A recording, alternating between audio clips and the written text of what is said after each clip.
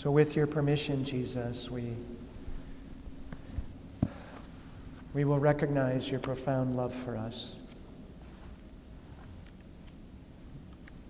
Let's do a little class review so that tomorrow night you can have a test. You can pass your retreat test, your mission test. We talked the first night about the idea of baptismal identity. Who am I? Not what do you do, but I am a beloved son or daughter of God. Everything starts, I believe, from there. I am a beloved son or daughter. If I do not recognize who I am, I will not recognize who the poor is. So if I believe I'm a beloved son or daughter, then I have to believe that the poor person, the addict, the prostitute, is a beloved son or daughter. Everything flows from here in the work I do. I'm not there serving the poor because I'm better than them. That's not true. I'm there not even to solve their problems. I'm there to receive from them. One of the hardest things when people come down to see the children wherever I am, they come down with a sense of, what can I do for the children? And I understand. We want to solve problems. We want to eradicate problems. And I said to folks all the time, nothing. Receive from them. Receive from the boys or receive from the girls. It's the most interesting encounter I see. The children are poor, so they'll receive. You have candies, they'll receive your candies. But when the child has a candy and tries to give to somebody who's not as poor, it's almost impossible.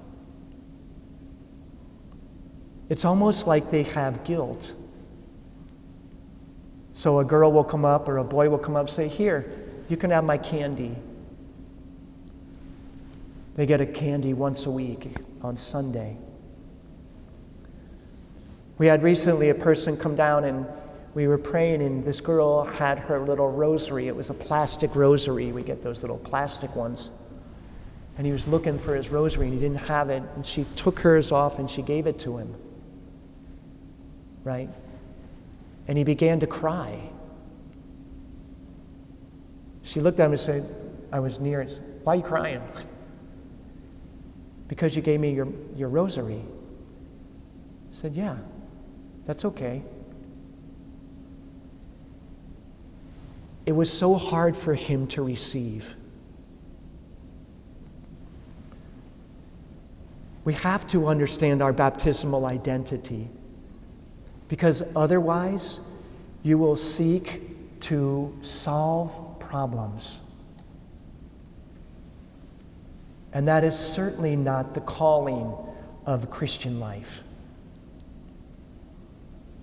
Simply because I have more or I am more in terms of my education, it doesn't mean that I'm more. It doesn't. But we have this mentality that you with more are better than. And I don't mean more, maybe more money-wise, maybe more beauty-wise, maybe more what, it doesn't matter. It's just so hard to help people receive. So the first night I talked about baptismal identity. Who am I as a child of God? Last night I talked about really the Eucharistic presence. And what happens is when I have an absence, a lack, poverty is a lack, I try to fill myself with something. I need this coffee or I need this chocolate. That's fine. But we all know that it will not satisfy. The more that I put in, the bigger the hole gets. I promise. The more that I put in, the bigger the hole in my heart gets. And I tried last night to help you understand that blessed are the poor who have those sufferings, who have those struggles, because they have something beautiful to give to God. Those of you with great boulders in your chest, I said, can you give those to the Lord? Can you put those in the wound of the heart, in one of the wounds of Jesus, and watch it dissolve into his merciful love? But once you put it in there, you can't take it back. And that's sometimes very hard for people. Tonight I want to use that as the backdrop to go into the deeper presentation of, well, what about blessed are the poor in relationship to forgiveness? Let's understand that at the foot of the cross, Our Lady heard every conceivable act of violence and name-calling that was known to man. Imagine, if you will, I'm a father or I'm a mother and I'm by the bedside of my dying son in a local hospital, and people are coming in and screaming and mocking my child as he's dying in the bed. What would you do? You'd tell me, Mama, go beat him up. Throw that guy out the window. Your son is dying. Just put on the mind of a mother right now. You don't even need to be a mom. And yet Our Lady heard all of that screaming and mockery, and she must have thought, why are you making fun of my son like that? Weren't you the one that was blind and now you can see? Hey, Bartimaeus, remember? You couldn't see, now you can see. Why are you making fun of my boy?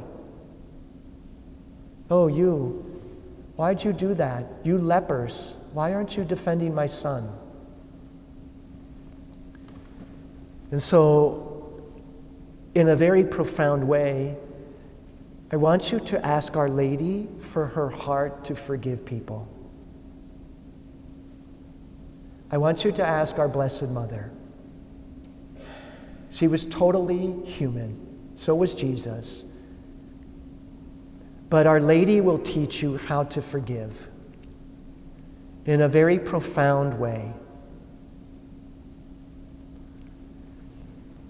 You know, the heart of a woman is different than my heart, obviously. Because underneath that heart is formed, all of us were formed under Mama Bear's heart. And the very first thing you ever heard in your whole life was your mother's heartbeat. Whether your mom was a happy mom or a sad mom, whether your mom was a grouchy mom or whether she was a joyful mom, it doesn't really matter. The first thing you heard was ba-bum, ba-bum, ba-bum. And you went with your mom to eat Cheetos and you took a shower with your mom and all that stuff you did. But you also experienced joy and suffering in your mother before you came out of the womb. Sometimes it's hard for us to think of that experience within us because we say, well, I didn't know anything back then. Well, be careful, because little babies are born many months premature or weeks premature, and they seem to pick up on things. I believe that just because there's a little bit of amniotic fluid and a little layer of skin between me and the baby in Mama's womb, I still think the baby can hear and understand. So my point is that in some way, you know, our Lord learned about really loving others in her womb. Because when Mary said yes at the Annunciation, shortly thereafter, remember, she went to visit her cousin Elizabeth, which was, you know, the the difference was about 100 miles or kilometers. I don't remember. But it wasn't, going down the road to the Daily Bread. It's a little longer. And what I want you to understand is that she suffered to bring the joy of this child to her cousin Elizabeth. She suffered in that way very profoundly. But when Jesus went on the mission, I'm sure she began to suffer in some way. Why is it so hard to forgive? Why do we carry the same anger and negativity week after week, month after month, year after year, and for those of you abundantly blessed, decade after decade? You just carry it. And it steals your joy. And here's the paradox. That lack of forgiveness gives you a false sense of superiority. So I'm angry at this guy, and I'm superior to him because I can look down on him, whatever the cause. I don't want to get into the causes. But I look down on him when I'm really the slave to that person. I think I'm better than them when I'm really trapped in my unforgiveness. And so what I constantly see in many situations is, well, wow, I'm in control here because I'm mad at you. I have unforgiveness of you. When really, I'm in a prison to you. Because I won't let go of the pain I cause myself or others. And so I see a constant recycling of anger and unforgiveness. We know, at least if you've ever been a Catholic school mom, cranky moms have cranky kids. Angry moms have angry kids. Angry dads have angry kids because they pick up on it. It's like smoke. It's like secondhand smoke. Everybody knows when you're angry, and everybody just absorbs it. It's the truth. We all know it. And so we all absorb the secondhand smoke of anger or unforgiveness. You don't have to tell me, Mom, that you're angry at the neighbor. I already know it the way you're standing and talking or not talking about her. I already know. I never said anything bad about the neighbor. You didn't need to, Mom. I'm not Bozo the Clown. I already know how you feel. We know that. The point of all that is that we think that we are rich by our lack of forgiveness. No, I'm in control. I will not forgive. When really, it's broken. You're not in control.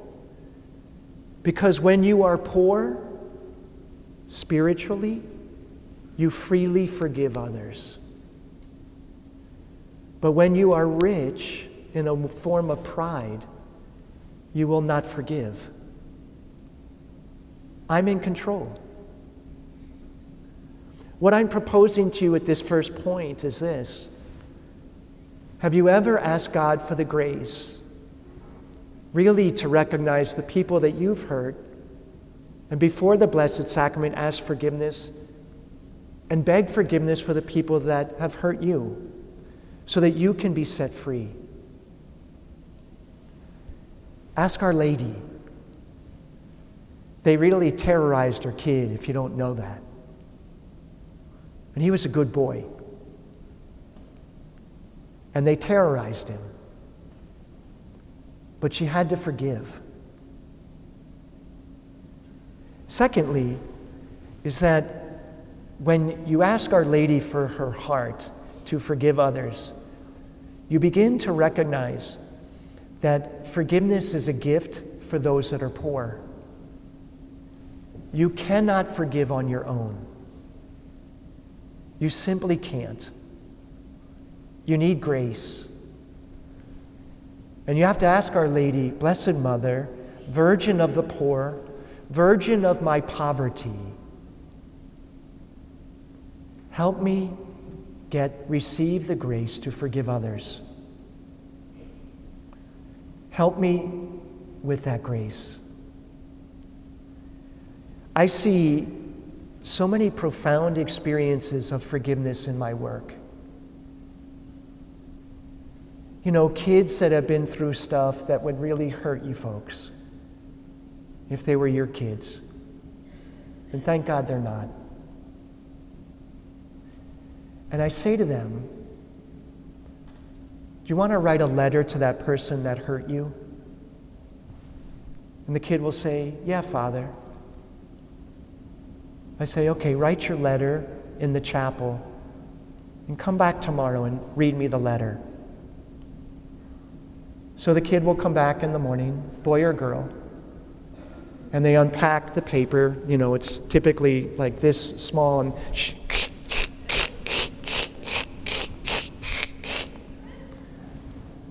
like it's like the secret document, right? And then there's that moment. Do you want me to read it or do you want to read it? I'll read it to you, Father. Dear Uncle so-and-so, why did you hurt me? Dear so-and-so, why did you hurt my father? Why did you kill my papa? They'll read the whole letter, or sometimes I read it. It's not a problem with the Spanish, I just don't know all the words. But I can sure tell you, I look at them and say, wow, you're incredible. Wow, you're amazing. Like I really say that to them. Because I can't always understand what I'm reading, but I can tell you by the kid crying in front of me, I figured it out. I pick up the words.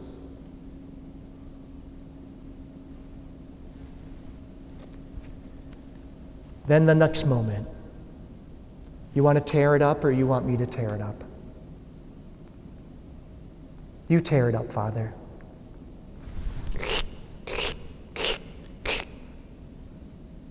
And I say, by the end of the week, I'm going to burn this paper. I said, I'm really proud of you. And I tell them, look at me. I'm really proud of you. We do a fist bump and we get them on the highway, back to school. It's an incredible encounter of mercy. You see, forgiveness and reconciliation are two different things. Forgiveness is a kid sitting across from me, reading a letter to somebody that was a bully and getting it off their chest and getting it out of their heart. Reconciliation is when the person says, yeah, I'm really sorry, I hurt you. She had to express forgiveness. Because I don't know if anybody went up to her and said, ma'am, I'm really sorry what I did to your son. I don't know why I beat him like I did. I don't know why I did what I did to him when he was on the cross. I think that many times we immediately go to the Lord when we have issues of forgiveness and bless me, Father, for I've sinned. I've said 100,000 bad words or this or that. But have any of you ever gone to the mother of the boy and said, wait, hold on there, Jesus. Hold your horses. Ma'am, I'm sorry I hurt your boy.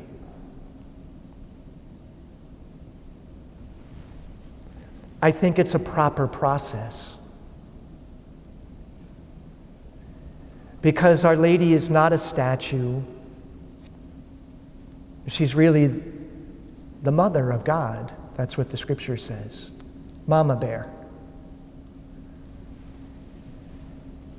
And I think that there be a process of intense grace and healing for so many people if they went back to the one who held the boy for 9 months before anybody really knew other than Elizabeth, Joseph, and that crazy donkey that carried them. Something to think about. Again, it goes back to the point, Mary is alive. She's not a statue. She's not made of wood or plastic. She doesn't always stand like that in heaven, right? She's a woman, alive. She's got beat up hands, and she was tired at the birth, maybe, all of that. Sometimes it helps to go to Joseph, who can be a great intercessor as well. I don't think he's always standing like that with an axe in his hand. That's not the most welcoming guy. Can you imagine Dad's always standing there? Hey, how you doing? Hi, sweetheart, how you doing? Oh, Dad, you got the axe. I don't know if that'd be the most easiest dad to hug. I have to tell you, I mean, poor Joseph. Like, sometimes I go to these countries, and Joseph, the statues, the poor guy, he's got this like ruby red cheeks and this, I don't know whether it's lipstick and these long eyelashes. And I say to the sister, like, relax. The guy was a carpenter. He wasn't like a beautician, right? He's got all these little... I said, isn't he handsome? I'm like, yeah, but he can be handsome without the lipstick. I try. I don't get very far. But I tell him all the time, I'm like, Joseph was just a dude that was called by the Lord to be faithful. And he had all the emotions that every dad has, even though he was a foster father. And so I wonder if you've ever gone to the mother and said, I am sorry for the times I've hurt your son. I think if we began to look at that process of forgiveness, it might be a stretch for you, for some people, to forgive the Lord because you went through pain or you suffered or somebody died in your life. Okay. But don't pick on the mother. She's a good mom. And so I wonder whether understanding what it is to be poor in front of her and to come to her and say, I am sorry for my poverty, my lack of trust in you, my lack of relationship with you. In my opinion, it's a form of poverty. The last thing I would like you to think about, and then I'll talk a little bit more, is the whole idea of suffering. You know, when people are suffering, a lot of times they feel really alone on the cross. I'm alone, Father. No one is here with me. But really, much more profoundly, is that they have to open their eyes and look for the mother. By your baptism, you have an indelible mark of Christian identity. You have the seeds of faith, hope, and love. There is a presence of Christ within you. No matter how many mortal sins the church has tonight, Christ is present in you. Deny it, run away from it, drink it away, doesn't matter. You cannot deny the truth. But what I've noticed in the mystery of the journey of sickness and the journey with people is that many do not look for Our Lady when they're suffering. They just don't. Maybe they've never thought of it. But in the deepest mystery of our Christian identity, I find it hard to believe that Our Lady is far from any cross.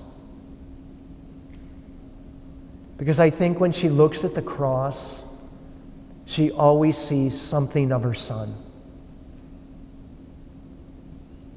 It's true, we might not be in Jerusalem, and we might not have a beard, and we might not be 33, and we might not be nailed to a cross. But the lack of awareness of Our Lady is crippling so many people when they're suffering. When you suffered the most in your life, did you look for her? When your kids went through all that rotten stuff that they go through, did you recognize her present? She's not going to scream. She's not going to say, "Look at me." But you have to open your eyes and your ears to find her. That's the most beautiful thing I can tell these young people when they cough up their pain. Father, where was God when I got hurt? And many times I will tell them he was there.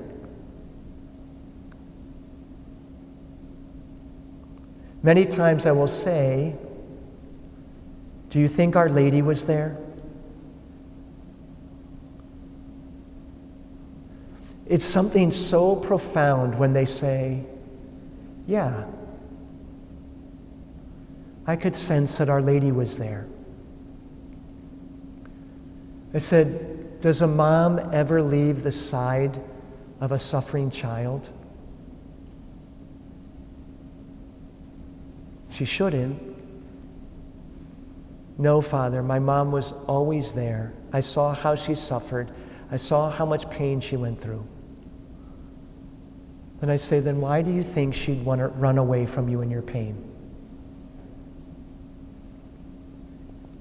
When all of you have had your pain and your suffering, with your kids going through whatever they're going through now, do you ever send her to them?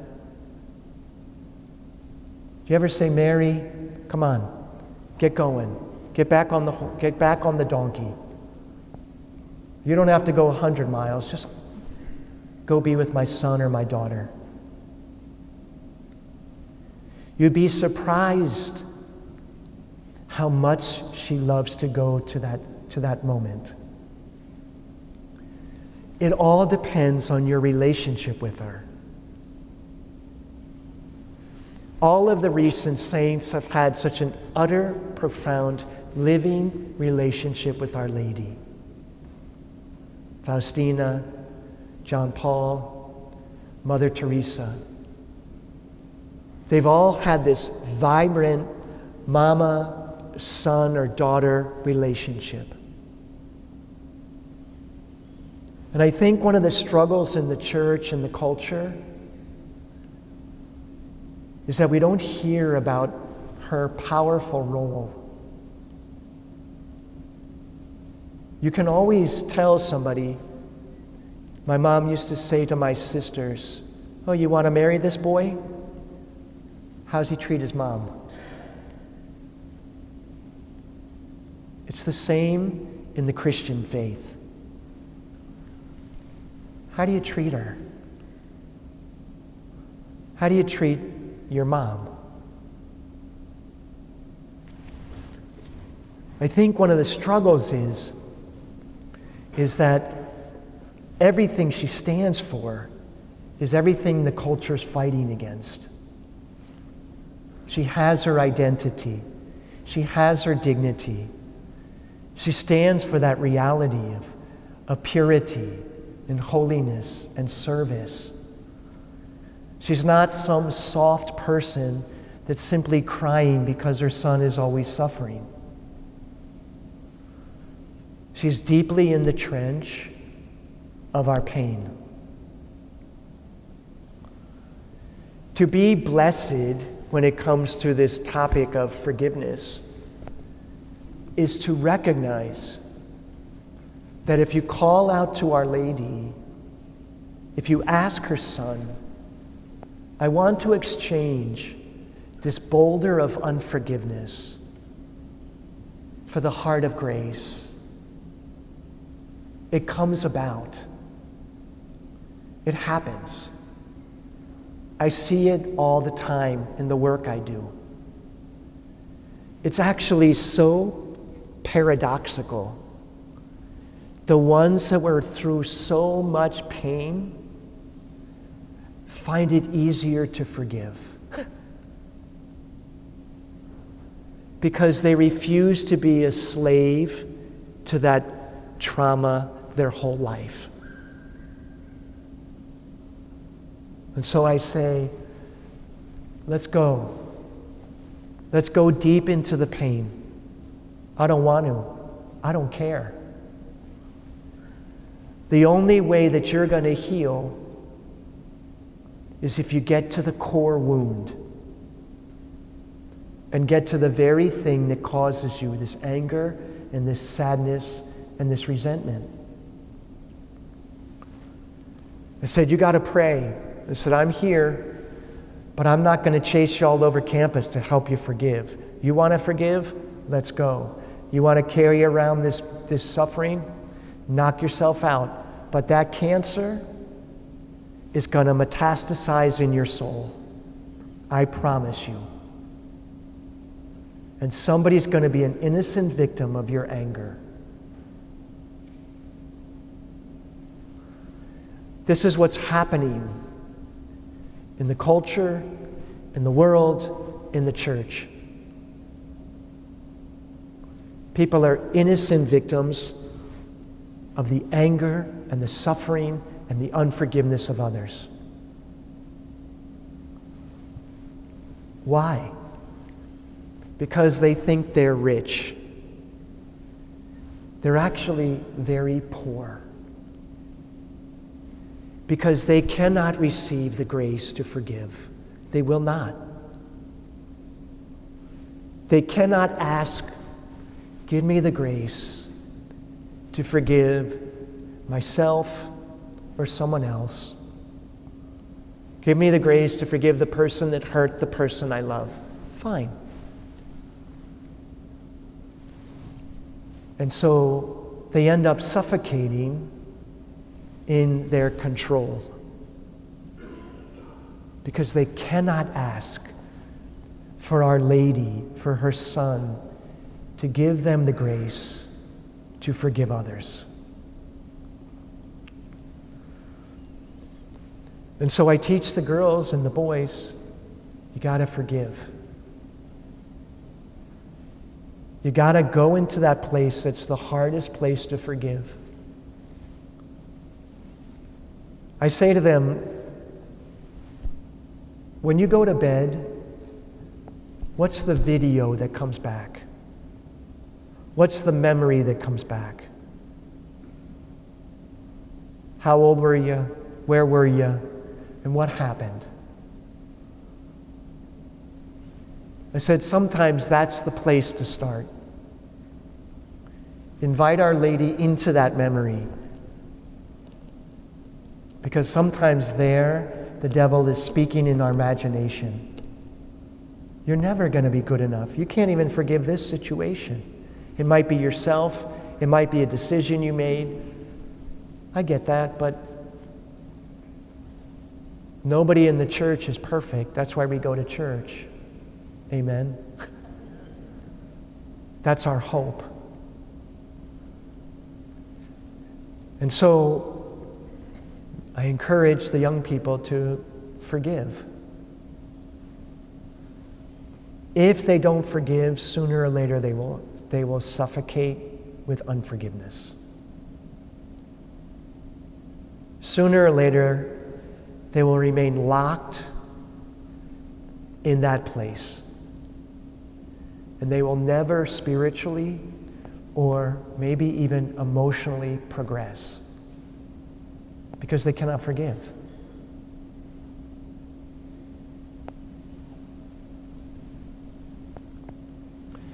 And so I'd like to just take a few moments of quiet.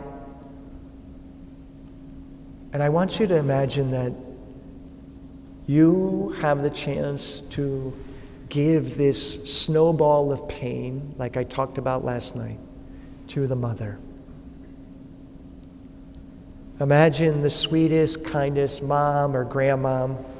Maybe it was your mama bear, or maybe it wasn't. But imagine the sweetest disposition of the Blessed Mother standing in front of Jesus. And she simply says, "Come, give me this. Give me whatever it is. Put it in a box, put it in a paper bag, put it on a paper note and hand it to her. Whatever you need to do." But why don't you prepare that now?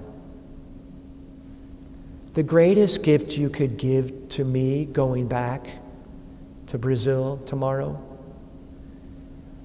is to give your poverty to Jesus. That's the greatest thing you could do.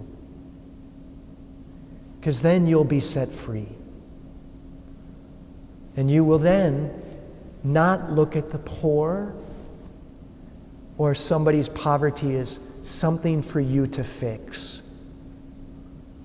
But you will be a servant of that poverty.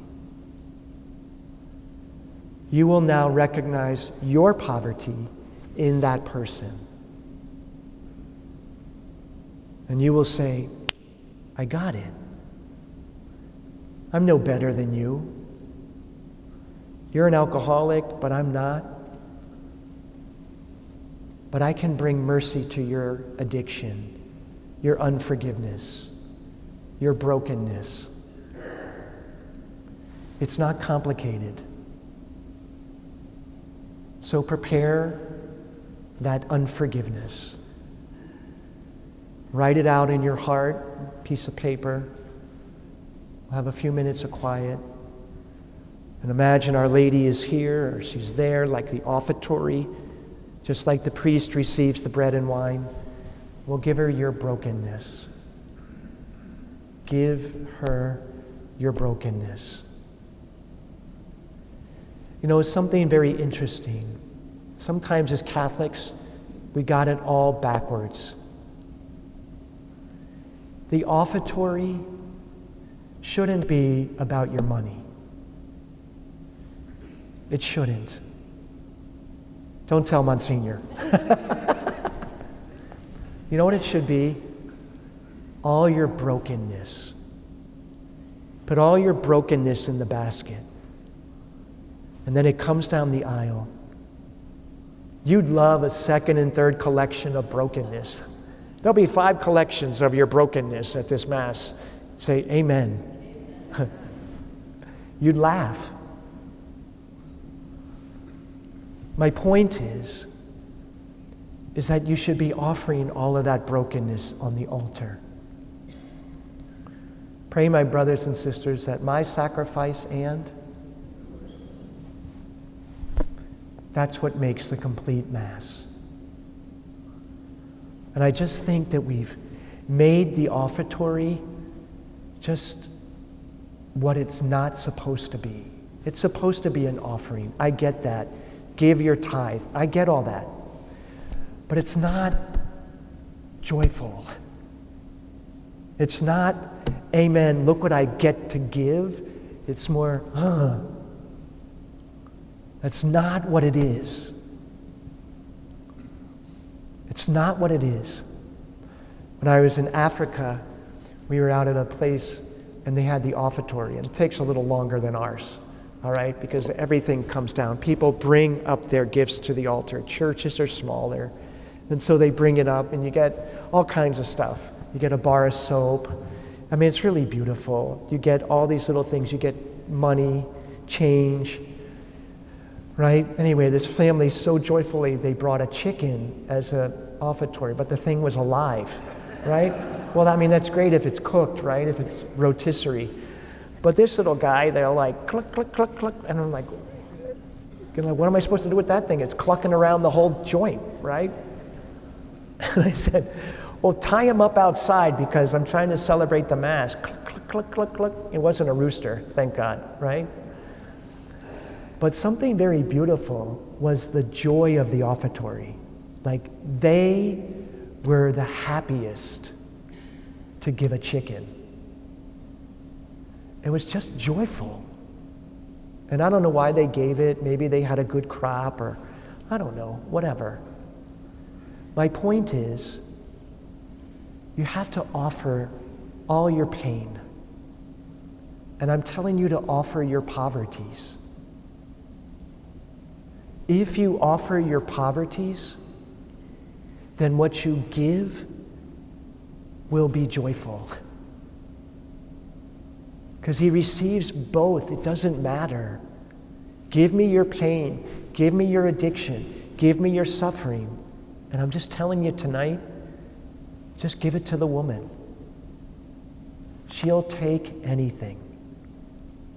Whatever you got for her boy, even your sinfulness, she wants it.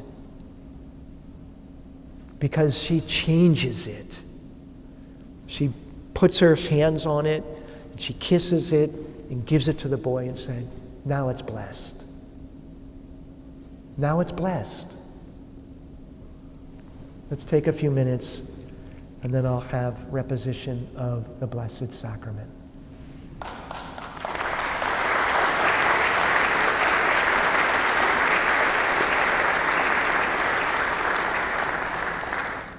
You know, been many moments here over the last few months planning for this event.